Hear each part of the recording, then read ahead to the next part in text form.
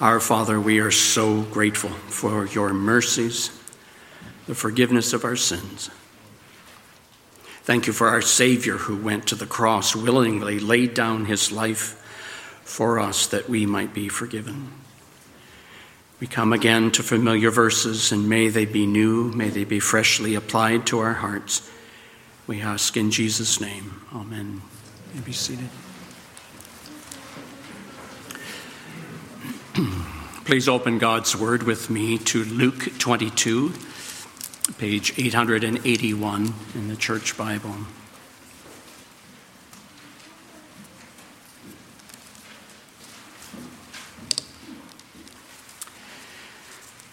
Last Lord's Day, we were looking at the last Lord's Supper and the beginning of the first institution of the Lord's Supper, the last Passover and the first Lord's Supper.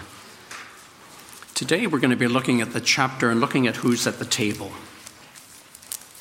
And Luke wants us, more than the other Gospels, to stop and look who's there, who's at dinner. Luke 22, the first 6 verses, and then we'll jump down to verse 21. Now the feast of unleavened bread drew near, which is called the Passover, and the chief priests and the scribes were seeking how to put him to death, for they feared the people. Then Satan entered into Judas, called Iscariot, who was one of the number of the 12. He went away and conferred with the chief priests and officers how he might betray him to them. And they were glad and agreed to give him money. So he consented and sought an opportunity to betray him to them in the absence of a crowd. Verse 21. After instituting the Lord's Supper, Jesus says, "But behold, the hand of him who betrays me is with me on the table. For the Son of Man goes as it has been determined, but woe to that man by whom he is betrayed." And they began to question one another which of them it could be who was going to do this.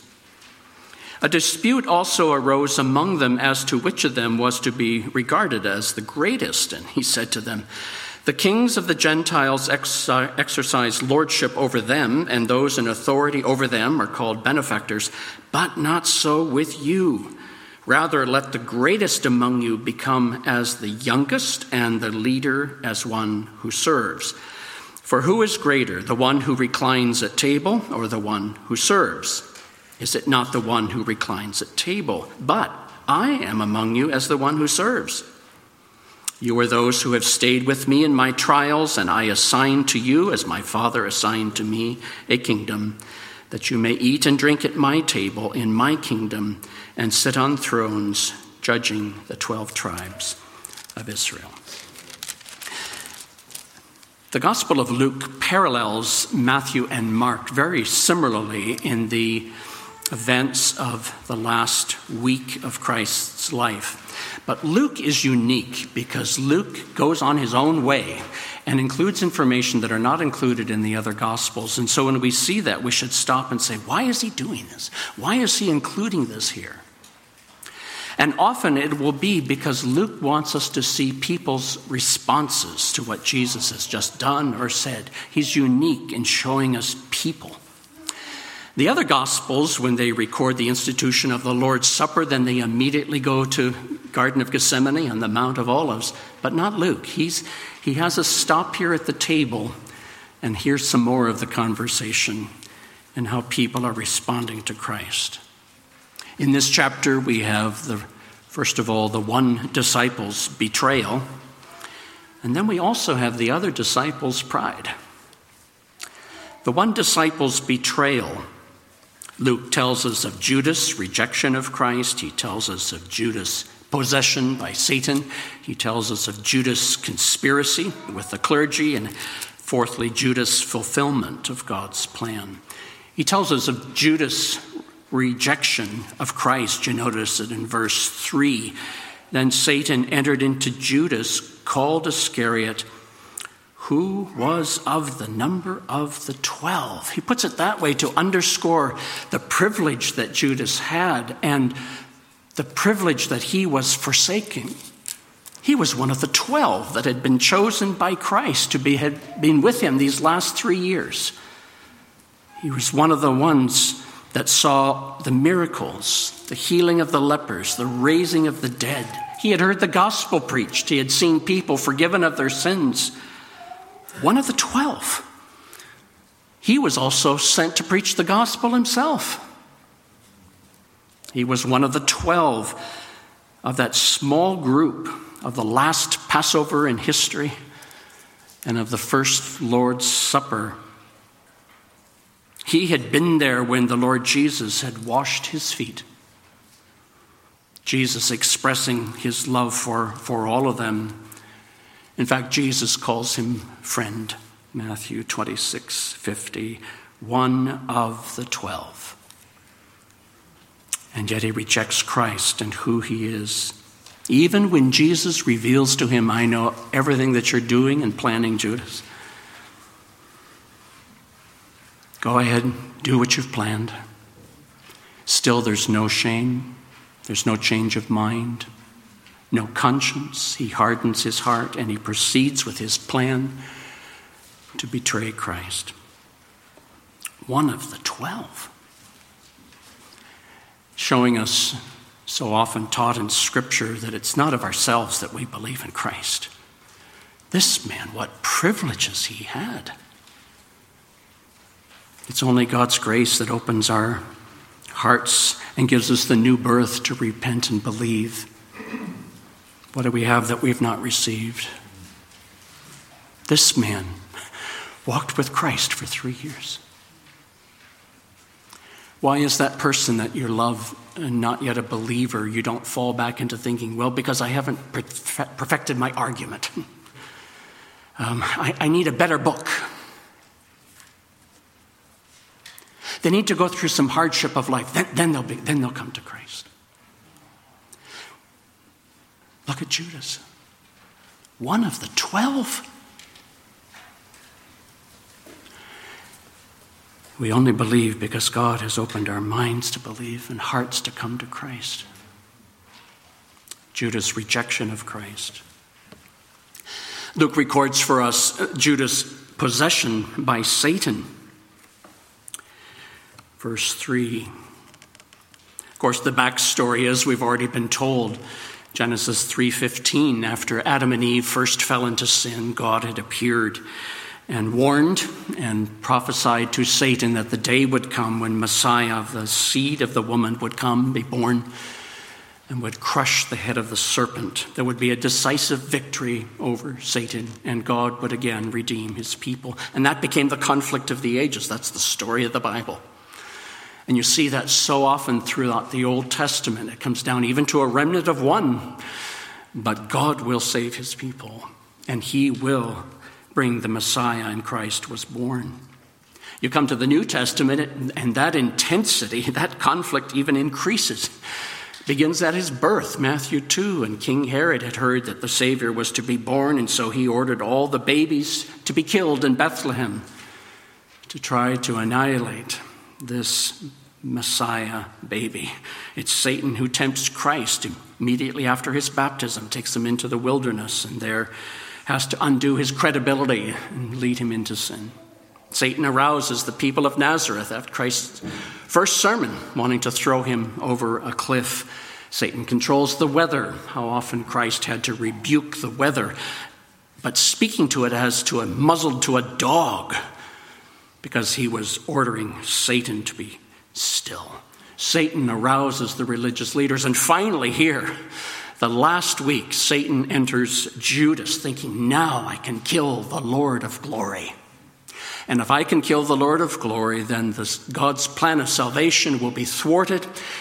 I will have humanity in my control and in my kingdom forever, and there will be no hope. The supreme irony of all of this, Satan apparently did look like he was the winner. Christ was betrayed. Christ did go to the cross and suffer and die, and he appears helpless in his death on the cross. But that's only going to be a wound on the heel, not his destruction. But Satan only plays to God's hand, fulfilling God's plan of redemption. And Christ died and was raised, was glorified as the King of Kings. Judas was possessed by Satan. Satan entering into Judas is more similar than dissimilar for all unbelievers. Judas is an unbeliever, so he's already under the control and the blindness of Satan, as are all unbelievers. Satan was his father. The whole world lies under the power of the evil one, 1 John 5:19. Satan, the god of this world, has blinded the minds of unbelievers to keep them from seeing the light of the gospel of the glory of Christ, who is the image of God, 2 Corinthians 4:4. Satan has blinded the minds of all unbelievers, including Jews. There's a similarity here. But there's also something that's very unique, because it's Satan himself that is doing this. Very few people in history have ever been tempted by Satan himself, because Satan is not omnipresent. He can't be everywhere present at the same time. Usually when we speak of the spiritual battle that we're facing, and we're facing Satan's forces, Ephesians 6, it's not Satan himself. It's Satan's angels and his divisions. Very few people in history have been tempted, or certainly possessed, by Satan himself. But Judas was one. The similarity here is that Satan will go after all of the disciples. He's going to tempt them all, and they will all fall away from Christ. They will all fall into Satan's temptations, not just Judas. But Judas was not a believer, and he perished in his sins. The other disciples were restored only because they were chosen by the Father, and it was by the prayers and the perseverance of Jesus Christ to restore them. There's no room for pride as we read of Judas. Rather, it should lead us to a great solemnity and humility and gratitude for Christ's perseverance with us. Luke tells us of Judas' rejection. Luke tells us of Judas' possession. He tells us of Judas' conspiracy with the clergy to assassinate Christ, verse 2 and verses 4 through 6. See, Judas knew where they could arrest Jesus without the crowds. And so he brings that information to the religious leaders. Verse 5 says, they were thrilled. That should give you horror. They're about to commit the greatest sin in the history of the world, and they're finding pleasure in it. The darkness of their blindness. So a deal was struck. Matthew 26:15 tells us it was for 30 pieces of silver. Judas' rejection of Christ, Judas' possession by Satan, Judas' conspiracy with the clergy, and Luke also tells us Judas' fulfillment of God's plan. Look again at verses 21 and 22.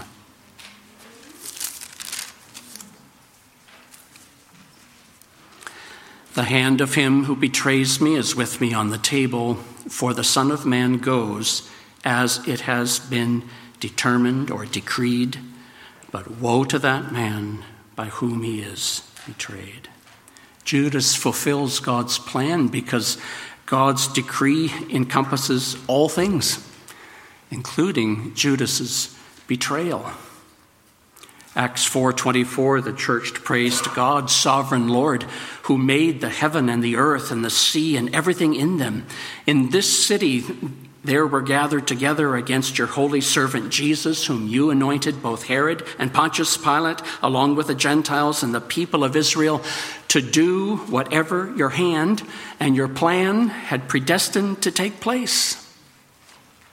Acts 2:23, Jesus was delivered up according to the definite plan and foreknowledge of God, crucified and killed by the hands of lawless men. Before time, God has decreed all things,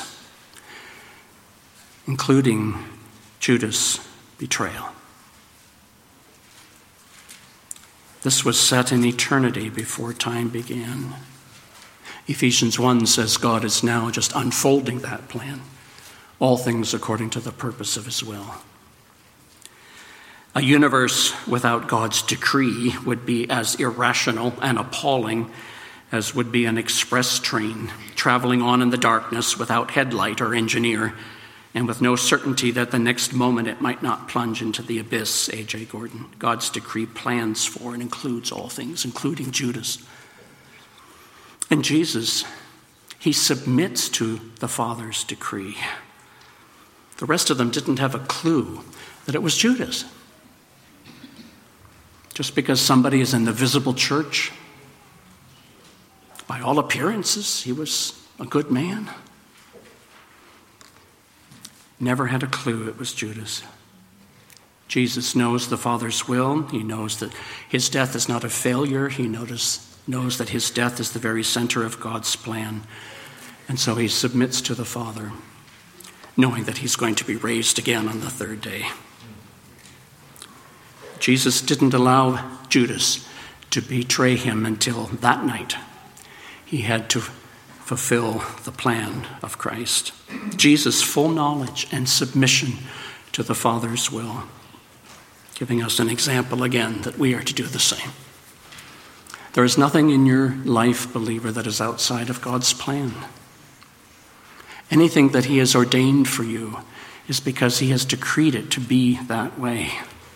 It will be for your good. It will be for his glory. It will be for the furtherance of the gospel. We may not see that until glory, if even then, but we are to believe that.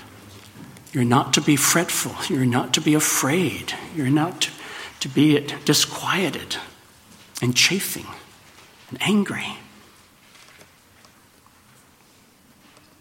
A quote we've often used, Charles Spurgeon, "There is no attribute more comforting to his children than that of God's sovereignty. Under the most severe circumstances and the most severe trials, they believe that sovereignty has ordained their afflictions. Sovereignty overrules them. That sovereignty will sanctify them all.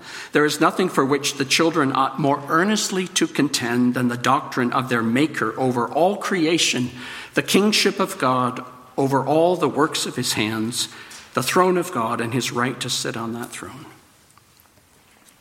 You see the profound irony in the account, don't you? Satan's plan and God's plan are both working to the same end.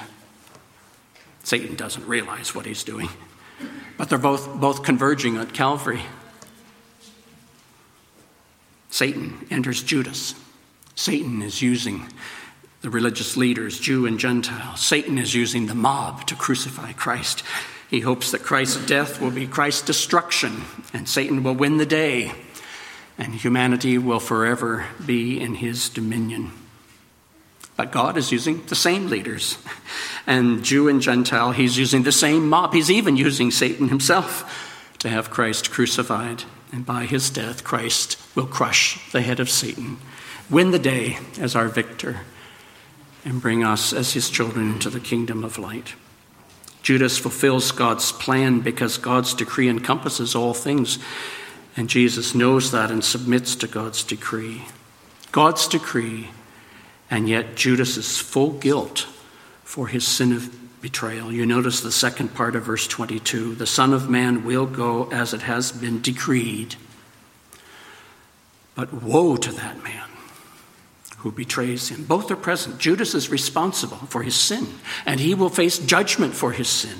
And yet God has even ordained his betrayal. Often you'll hear these two questions, similar questions that come from this as you wrestle with this. How can this be? First question is, how does God's plan for all things leave us responsible for our sin? And Scripture answers yes. People are responsible for your sin. God hates sin. He will judge it in his holy wrath. God doesn't tempt anyone to sin. Psalm 5:4, "You are not a God who takes pleasure in evil. With you the wicked cannot dwell. The arrogant cannot stand in your presence. You hate all who do wrong." Judgment will come on the ungodly. They will even be judged by their words and their actions. God is absolutely just. Even though God wills all things, including evil, God is not responsible for all that he has ordained to come to pass. As our confession says, the sinfulness therefore proceedeth only from the creature and not from God, who being most holy and righteous, neither is he nor can he be the author of or the approver of sin. Watson writes, God has a hand in the action where sin is, but no hand in the sin of the action. God has a hand in the action where sin is, but no hand in the sin of the action. J.C. Ryle, though the wickedness of Judas was foreknown and foreseen and permitted by God in his infinite wisdom, yet Judas was not the less guilty in God's sight. God's foreknowledge does not destroy man's responsibility or justify man in going on still in wickedness under the excuse, he can't help but sinning. Nothing can happen in heaven or on earth without God's knowledge and permission, but sinners are always addressed by God as responsible. So the other question that's often asked, well, how do you reconcile God's decree that includes all things, and yet we are responsible for our sin? It couldn't have happened any other way. God had planned it this way. It's a difficult question, but the answer is simple. The answer is you cannot reconcile them. Nowhere does the Bible reconcile God's decree and providence with man's responsibility and sin and evil. It teaches both are true, that we are to believe both. We hold them in tension, and we hold them as a mystery, knowing that we cannot resolve them. The Bible refers to both the sins of men as their sins, and the wicked only do what God has ordained. Proverbs 16:4, the Lord works out everything for his own ends, even the wicked for a day of disaster. Isaiah 45:7, I form the light and create darkness. I bring prosperity and create disaster. I, the Lord, do all these things. And God will hold sinners responsible for every sinful word and thought and deed. How much more Judas in his betrayal of Christ? Do we understand that mystery, how a holy God would include even evil into his plan? We don't understand. We're told to believe it, and we do, and we're told to believe that sinners are responsible for their sin, and they are. God doesn't explain everything necessary for our intellectual satisfaction. He doesn't answer all of our questions. He only explains everything necessary for our obedience. And one of the greatest ways that God receives glory is when his children go through times of evil and testing and trial, and you don't know what God is doing. You feel like you've lost your footing and your bearings, and yet you still believe. Yet you still pray. Yet you still trust in the Lord, knowing that he's too wise to make a mistake. He's too loving to be unkind. And knowing that the sufferings of this time are not worth comparing to the glory that will be revealed in us, Romans 8:18. That's when God is glorified. The example was our Savior in the garden, looking at the cup of God's wrath that he was about to drink for our salvation, where he would go to the cross and make full payment for all of our sin, for all of his people, for all time. He was looking at hell in that cup of God's wrath. And he prayed, is there a way for this to pass from me? And where did he end up? What was his final answer? It is enough that it is the Father's will. Matthew 26:39. You have the one disciple's betrayal. Look at the others around the table, though. You have the others' disciples' pride, verses 24 through 30. Reading again, verse 24, a dispute also arose among them as to which of them was to be regarded as the greatest. Only Luke records that they're having this debate. They've just finished the first Lord's Supper. It's also, Scripture tells us, this is not the first time they've argued about this. This issue has come up several times already. Luke 9 records one of those times. Luke 9:44, let these words sink into your ears. The Son of Man is about to be delivered into the hands of men. But they didn't understand this saying, and it was concealed from them so that they might not perceive it, and they were afraid to ask him about it. And an argument arose among them as to which of them was the greatest. And Jesus, knowing the reasoning of their hearts, took a child and put him by his side and said to them, whoever receives this child receives me. Whoever receives me receives him who sent me. For he who is least among you is the one who is great. And only Luke records they're having this debate again at the Last Supper. Why does he record it here? It's one of these times he's showing people's response, people's hearts, so that we might ask the question, do I see myself here? Is this a mirror looking at me? Why does he record it here? Is it perhaps to show that all the men at the Last Supper were sinners except for Christ? Even more specifically, all the men at the Last Supper were breaking the 10th commandment, do not covet. Judas was coveting silver. All the rest of them were coveting honor and position and authority. They're all breaking the same commandment, the 10th commandment. They're all unworthy of Christ. No one's righteous. No, not one. Why does he record it here? Is it to show us the patience and the long suffering of Christ? Remember at the beginning of this meal, John 13 had recorded Jesus got down and took the garment of a servant and washed their feet, including Judas's. And he told them, I'm leaving you an example for one another. You need to serve one another. Luke 22 is the same dinner. They've already forgotten. And they're arguing who's the greatest. You read the account in Old Testament scripture of Moses, how often he would face the complaining and the murmuring of God's people, and he gave up. But not Christ. We have someone greater than Moses. Such long suffering and patience with sinners.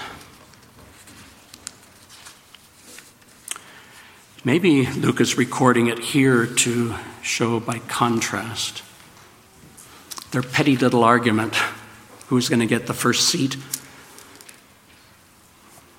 In contrast, he's going to face hell for all of God's people. He's already told them, I've longed to eat this meal with you. I'm really looking forward to this. They're not looking at Christ. They're looking at one another, who's going to get the better seat. They're all self-centered. Where's their love for Christ in his darkest hour?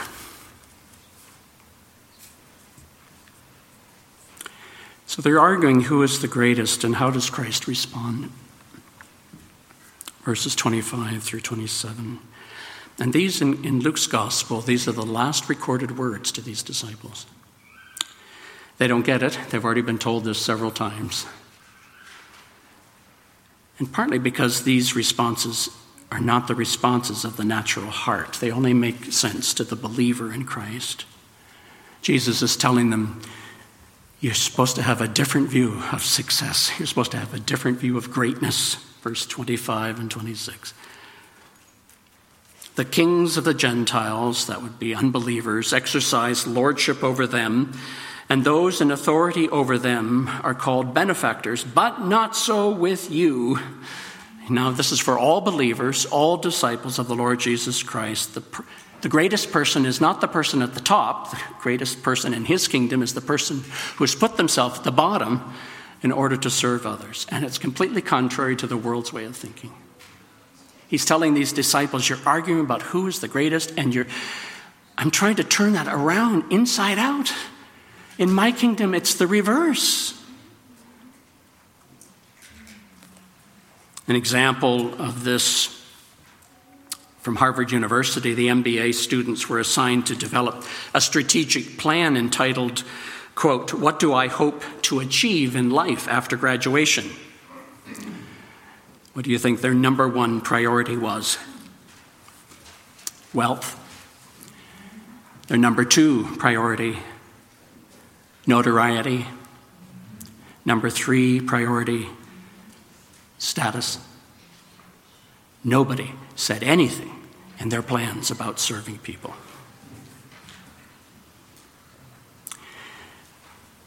Jesus is going this night to lay down his life for us and to meet our greatest need, to serve us,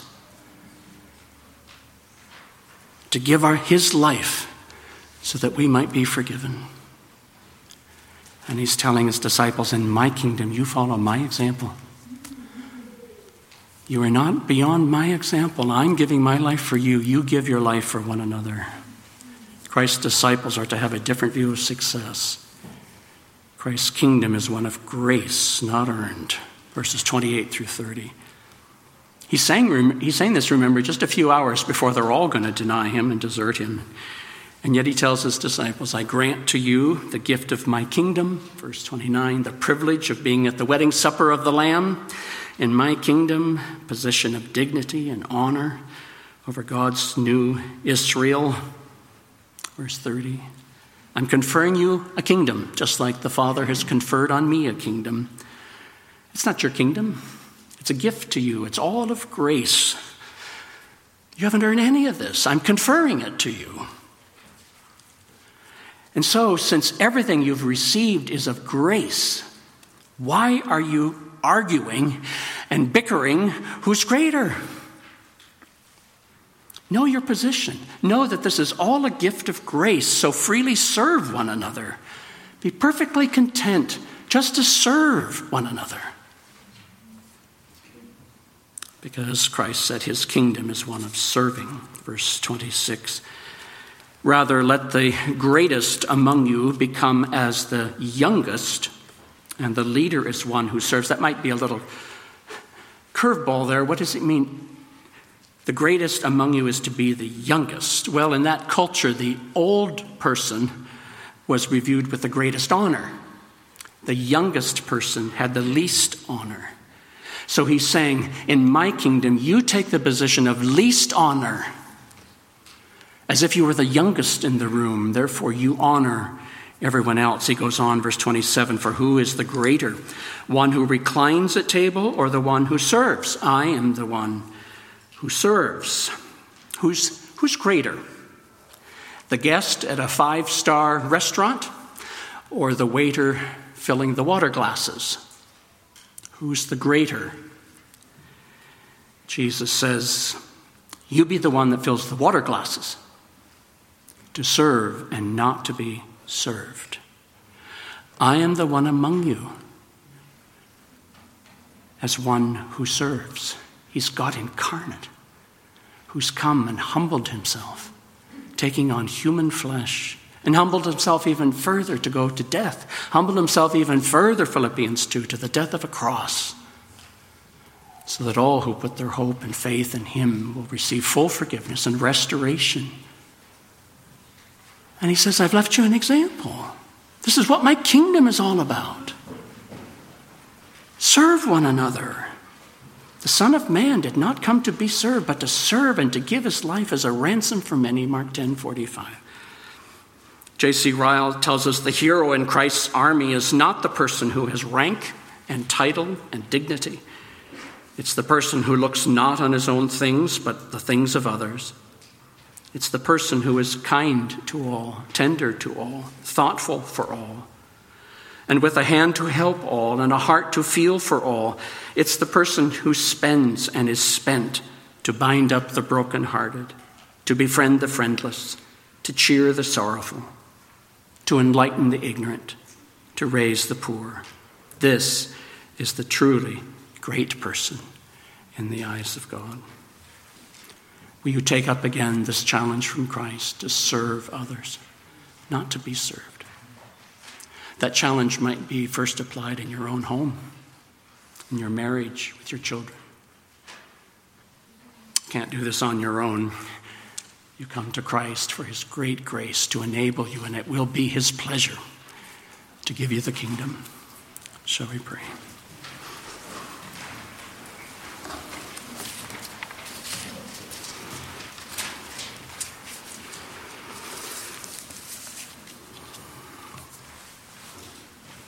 Almighty God and Heavenly Father, we're struck with many things in these familiar verses. We're struck with how they were all sinners at that table, all coveting, all looking at themselves rather than on Christ who was about to die for them. What a reflection of our own hearts, and we are ashamed, and we confess, and we repent of our sins. And such a love for Christ, his patience with sinners, how grateful we are that he is our Savior. How grateful we are that he has laid down his life so that all who trust in him will be saved. And may we take up the challenge in his kingdom, not to be served, but to serve. Oh, our Father, we pray that you will open our eyes to see greater ways in which we may apply these verses. We pray in Jesus' name. Amen.